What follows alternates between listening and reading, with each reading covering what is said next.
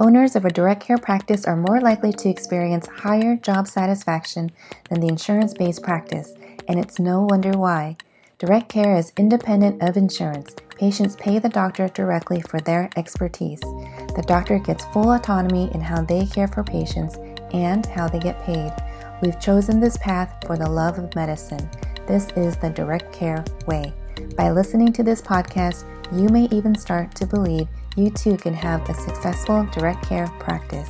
Come listen with an open mind as I share my personal journey on how I pivoted from an insurance-based practice to direct care right in the middle of a pandemic and the valuable lessons along the way. This podcast may be the very thing you need to revitalize your medical practice. I'm your host, owner of a direct care podiatry practice, Dr. T. Nguyen. Hey there, welcome back. And if this is your first episode, welcome. This podcast was meant to not just show you another way to practice medicine without insurance regulating patient care, but the skills that I learned along the way to get here. Today's episode is going to be about knowing your own limits. I'll share a case to demonstrate.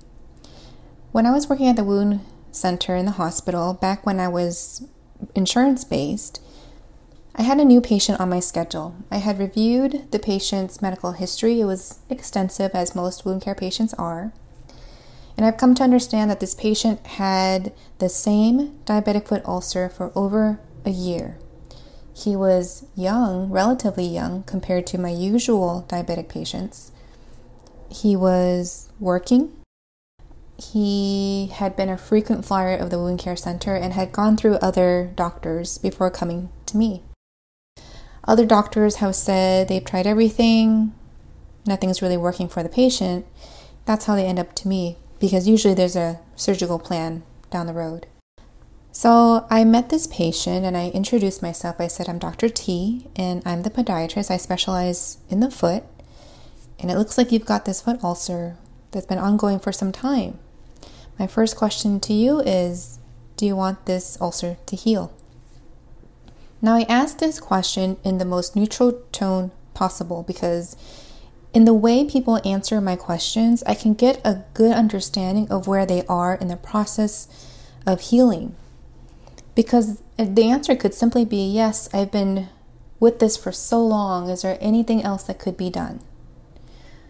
But rather, in this patient, what I got was a bunch of expletives and sarcasm followed, because he was probably protecting himself in saying, of course, who wants to live with an open ulcer, right? Who wants to live with weekly visits to the doctor's office that consumes my entire social life, that interferes with my work schedule, that is adding to my depression? People don't go outright and say those things, but we know that's what they experienced. So the patient, of course, he was very upset with the way I asked the question. He felt it was demeaning. But also, in retrospect, it reflected a deeper issue that I wasn't an expert at. There's a psychological reason why patients have what they have. On the surface, it's a medical condition.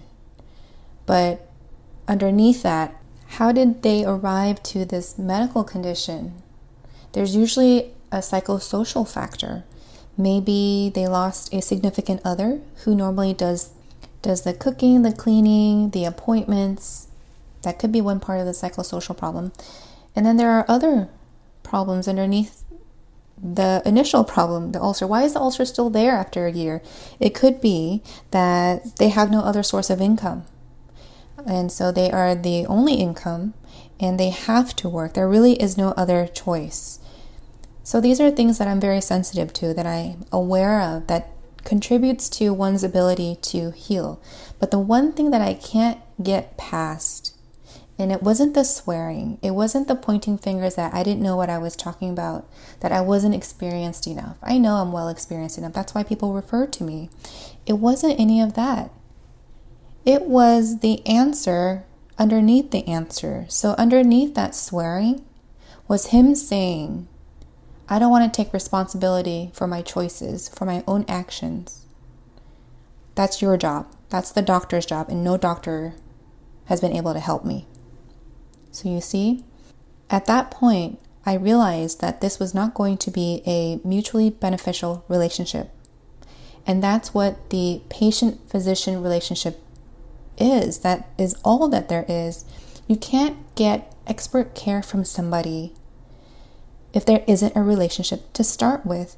You can't expect one person to care more than the other person and it all just works out. And in direct care, the most important relationship I have is the one I have with the patient in front of me. It's not the relationship with the insurance contracts I have. No. That's how I chose to go into direct care. I didn't want that third-party payer in the exam room telling me what I could and could not do, because I really wanted to focus on the patient. And patients who want to be there is who I'm focused on. So knowing my limitations and strengths were actually tools or skills that helped me look at my business differently. In all parts of my training, from school, residency, fellowship, even in my first few years of work, it was ingrained in me to treat everybody that walks in the door. And that was a lot of weight to carry, to try to treat everybody for everything that came in, even if I wasn't the expert at it, because at the bare minimum, I can provide information and refer patients out, do the best with what I have. But still, this was, foot and ankle surgery, podiatry is still very broad, even though it is a specialty. But then I realized if I wasn't the expert at what patients needed, that was a huge disservice. I wasn't really helping. I was just billing. I was just billing for an office visit because they had insurance and they came in my office and we had taken up supplies and resources to help the patient answer their questions. And ultimately, it's my duty to know my limits, that I am not the expert at your current condition, and I have to refer the patient onwards. This is something that empowered me, actually, knowing when to say yes to the things that aligned with my values, with my strengths. And I'm a lot more confident in saying no to things that detracted from it. And I know this is a skill that doesn't really get emphasized enough in training, because even when I was opening my private practice and I had reached out to people who I felt were expert in their fields of podiatry, people in academia were saying, you have to treat everybody that walks in your exam room. And I thought that was kind of weird. I don't know, maybe I just don't get it. But if I just treated everybody really average, with my average skill set, then I wasn't giving my best, and I didn't feel like that sat really well with me. So oftentimes I refer out to somebody that I know who can manage a certain problem better. And in this patient experience, somebody better might be psychology help or psychotherapy help. That is beyond my scope of expertise. And again, the patient was very unwilling to accept his own responsibility. And that's the moment that I knew I had to say no in this particular case and move the patient onwards to someone else, somebody who can have a better relationship than I could. So here's what I'm getting at. If I were to say yes to everything, this is what happens. I become the expert at nothing. I take away energy and time from those who would actually benefit from my services. I take away time from another opportunity that would have had bigger gains. Like maybe I could have reserved my energy and time for family time or personal self-care time. Negative experiences accumulated over time is a type of abuse that does not benefit anyone. It leads to burnout, moral injury. Perhaps it's a big reason a lot of doctors, close to 80% of doctors in practice currently, are thinking about leaving medicine entirely.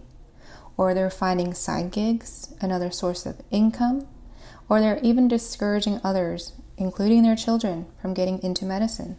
So to preserve the love of medicine, the love of your private practice, this is basically why I have this podcast. It's really to share with you that I'm not the 80% looking to exit medicine, because I found another way. I can practice medicine on my own terms without any regulations, besides the legal ones, of course, but without the insurance regulations telling me what to do, what I can't do. And I can choose to say no in treating patients that I know doesn't have the same alignment as I do, that they don't want my care and they're going to resist my recommendations or just make life miserable for both sides. I can say no. That is empowering. Saying no is preservation for the bigger picture, the bigger goal, which is to serve people who want my service. There are people who want my service, so that means I don't have to say yes to everybody. And I've had people reach out to me from listening to my podcast say they're burnt out. They can't seem to wrap their head around saying no to treating people. And I say, fine, that I understand. I know that we feel a moral obligation to help as many people as we can. But look, when you do, look at how you feel. Look at the time that gets taken away from you, the energy, even compassion. We experience compassion fatigue when we're constantly giving and giving and giving, but the other end, they're either not receiving or they're just not having anything to do with their own health care. They're just abandoned all responsibility and they leave it up to you. That is a big burden to hold for any healthcare provider, not just doctors. So I know my limits. I know if I can't help somebody, then I shouldn't. Especially somebody who wasn't going to take any ownership in their healing process. If I cared more about the patient than the patient cared about themselves, who was that benefiting? I wasn't going to get gold stars for good karma just for helping everybody. I was going to be depleted myself. It was very demoralizing to have patient after patient after patient not really care as much as I did about them. That energy gets transferred to other parts of my life.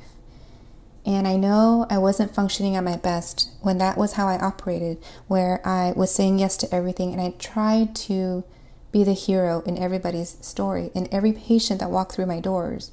I did a lot of work in areas that I wasn't an expert at, just trying to help them navigate the medical system, for instance. And then I came around and I realized that was a terrible idea. That was consuming me. I wasn't going to last long in this profession if that was the pace I was going at. But now that I know my limits, now that I know when to say no and when to say yes, I can help people. And people who want my help deserve the best version of me, not the exhausted, tired, or grouchy version of me. And we all have those types of days, but those days should be limited. It should not be every day, every moment you wake up and go to work. I didn't want to be exhausted, tired, and grouchy every single day.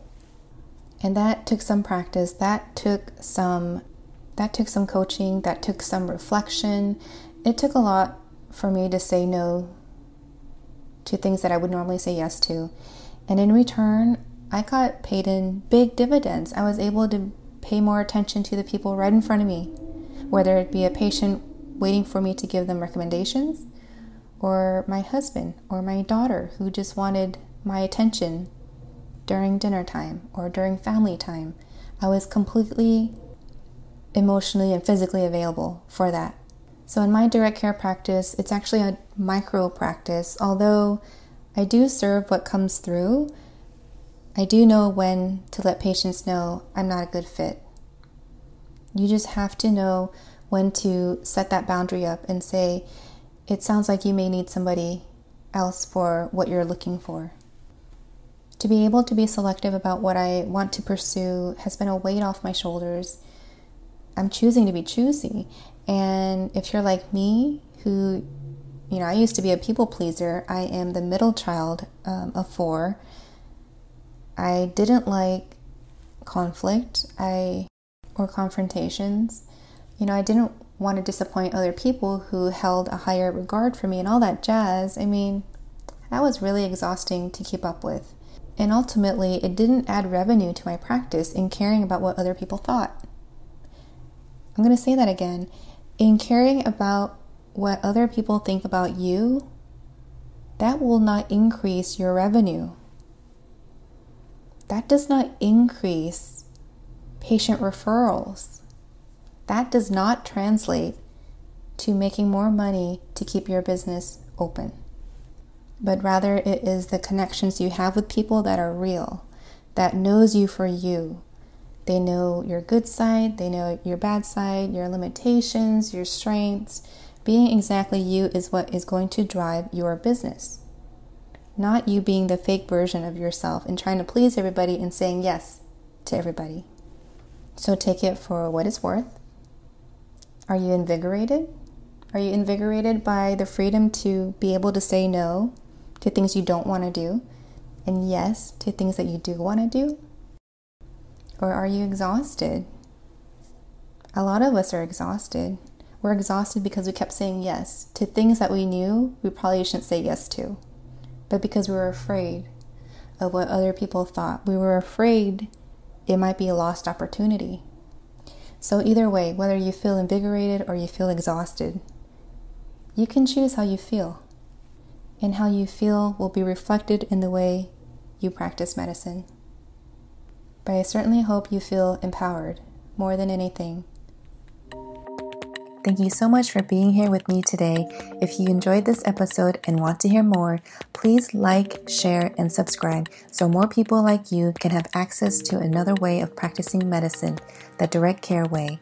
Let's connect. Find my info in the show notes and send me your questions. It might be the topic for future episodes. And lastly, if you remembered nothing else, remember this: you are in control of your life. See you next time.